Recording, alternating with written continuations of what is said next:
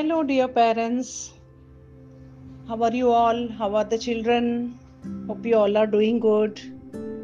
Veena BK here, parenting and dyslexia management coach. So, today I thought I'll share something very interesting and important with you all. Yesterday I was having this webinar about why children hate rules and how to convince them. So, after the webinar, one parent had a question, very important question. And for that question, I shared some of my strategies. So I thought I'll share that with you all. The question was like I told in my webinar, that encourage them, appreciate them. And so this parent had a question that when I encourage and appreciate, it does not end with that. The children demand something, something to be bought for them, some expensive item. So the moment we start encouraging, they'll say, don't keep it limited to your words. You buy us something for the good work done by us. So this was the demand of the children. So he said every time we cannot buy expensive things for them, gadgets or toys or whatever. And this is the response I get when I encourage. So should I encourage or not? This was the question of the parent. So in reply, my reply was that yes, you need to encourage and you need to make them aware that every time you cannot buy them something big. Okay, one small, maybe a chocolate or small toy is okay, but every time if they are expecting, then it sets a bad precedent.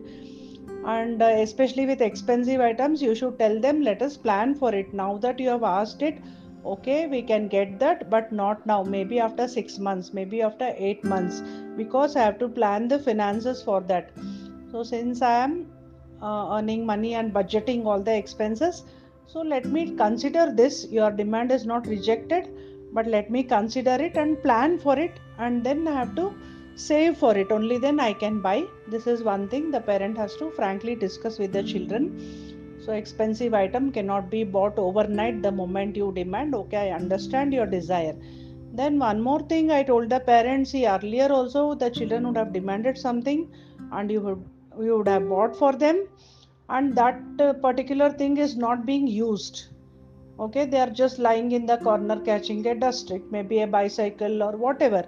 So you, at the same moment, you tell them, see, last time you had asked for it and I have bought it for you.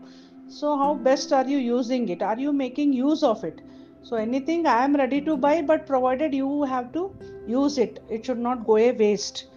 Okay, this concept also should be made known to the children at that particular instance. And the third strategy, what I told was, involve the children in volunteering work and charity work. So the children know from a young age that there are not other people who are so privileged as they are having a privileged life. There are others who are not so privileged and are in a real difficult situation. So let them understand, when you involve them in voluntary or charity work, they will see the other people, and the helping attitude comes in them. And next time maybe they will ask you, why don't we donate something? When they want to demand something, they may ask, I don't need anything, but let us donate this amount to someone.